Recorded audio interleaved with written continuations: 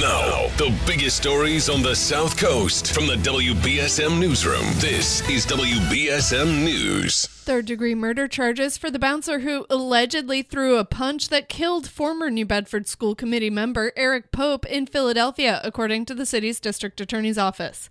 DA spokesperson Jane Rowe said Kenneth Fry is being charged for the early morning April 16th incident outside Taboo Lounge in the Gayborhood section of Center City. According to Rowe, Fry is, quote, alleged to have punched a patron with such force that it knocked him to the ground. Pope died from his injuries, which included brain trauma, a week later on April 23rd. The 41-year-old had been living in Washington, D.C. and was visiting friends in Philadelphia. If convicted, Fry could face up to 40 years in prison. For the full story, including video footage of the incident, visit WBSM.com. South Coast schools yesterday received a series of threatening phone calls, including at Dartmouth's DeMello Elementary School, East Fairhaven Elementary School, and Sippacan School in Marion. However, police said the threats were not thought to be credible. Dartmouth Police Detective Kyle Costa said it sounded like a young woman, quote, who called and spoke directly to the principal, saying that her brother was going to shoot up the school and that he was on his way there. Detective Costa said it appears to be an incident of swatting, in which a prank call is made to emergency services to draw police to a particular address. He said the same man has been a victim of swatting 8 times in the past month. A series of similar incidents in 2017 led to a New Bedford woman being convicted of making threats to 25 different institutions.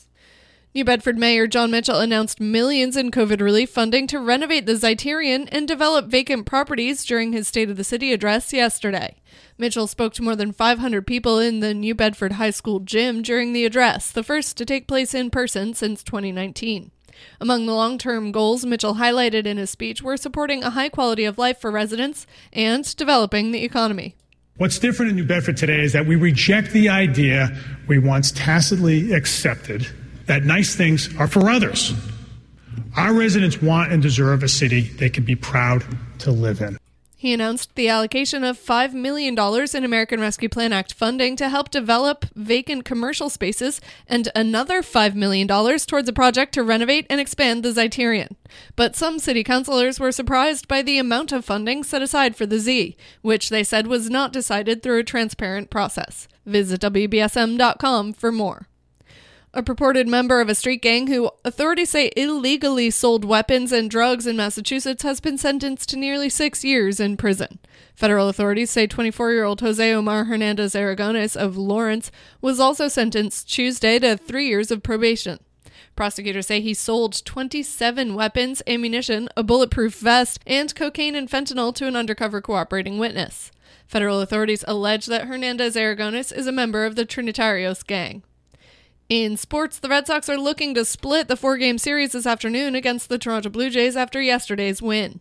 Meanwhile, the Bruins host the Buffalo Sabres tonight.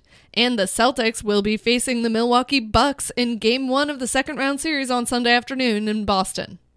Now for a look at your local forecast from ABC 6. Partly sunny, breezy, and chilly outside this afternoon. Temperatures running about 10 degrees cooler than average for this time of year. Expect highs only in the low 50s. We head through tonight. We have another clear, breezy, and cool night ahead of us. Temperatures by tomorrow morning in the mid-30s. Tomorrow looks partly to mostly sunny. We're looking at breezy conditions continuing with highs in the mid-50s. From the ABC 6 Weather Center, I'm meteorologist Chelsea Priest on New Bedford's News Talk Station, 1420 WBSM. At the moment, it's 42 degrees and sunny. I'm Kate Robinson for WBSM News. Stay up to date with New Bedford's News Talk Station, 1420 WBSM, and get breaking news alerts and podcasts with the WBSM app.